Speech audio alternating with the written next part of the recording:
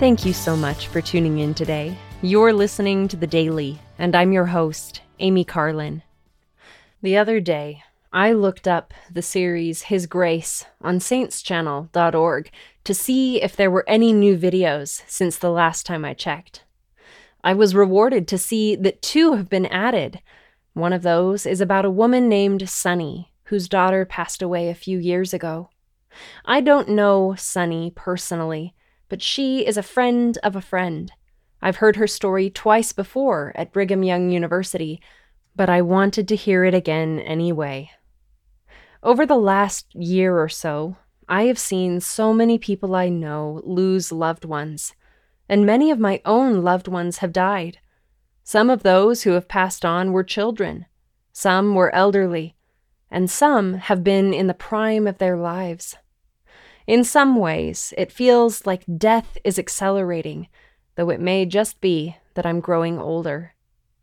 I was excited to see Sunny's story on His Grace because I know so many who can benefit from her message of hope and faith in the face of extreme sorrow and affliction. In this video, Sunny explains that she doesn't think anyone can imagine what it's like to live through something like losing a child before it happens. Sunny's daughter Elsie became entangled in the cords of the blinds in their front room. Sunny called the paramedics when she found Elsie with no heartbeat, but despite their best efforts, Elsie passed away about a week later at the hospital. Sunny acknowledges that this sounds like nothing more than a terrible tragedy, but she also explains the miracles that they have seen along the way.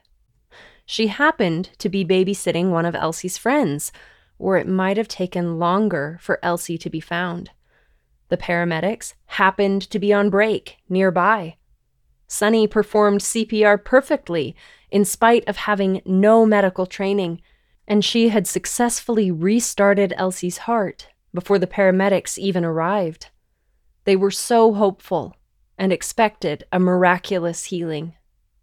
Sunny has also wondered why she was able to temporarily save Elsie, but not save her long term. At the temple, she felt a strong prompting that Elsie would not live. She struggled with feeling guilty, like it was her fault. But her husband felt the same prompting that Elsie wouldn't live, along with a prompting about organ donation. Sunny says that for her, this was the missing piece. Elsie's temporary miraculous healing wasn't for Elsie herself, but for others. It would be an answer to someone else's prayer, and Elsie's life saved many others. Faith does not protect us from grief, mourning, or sadness. Sunny says there are things that happen that it feels like we can't fix. Something that was done that can't be undone. That the things that aren't right in this world, they will be right in the life to come. That accidents are a part of mortality. This change of perspective, Sunny explains, has changed everything about the way she lives and the choices she makes. She still makes mistakes, but she has increased motivation to choose well.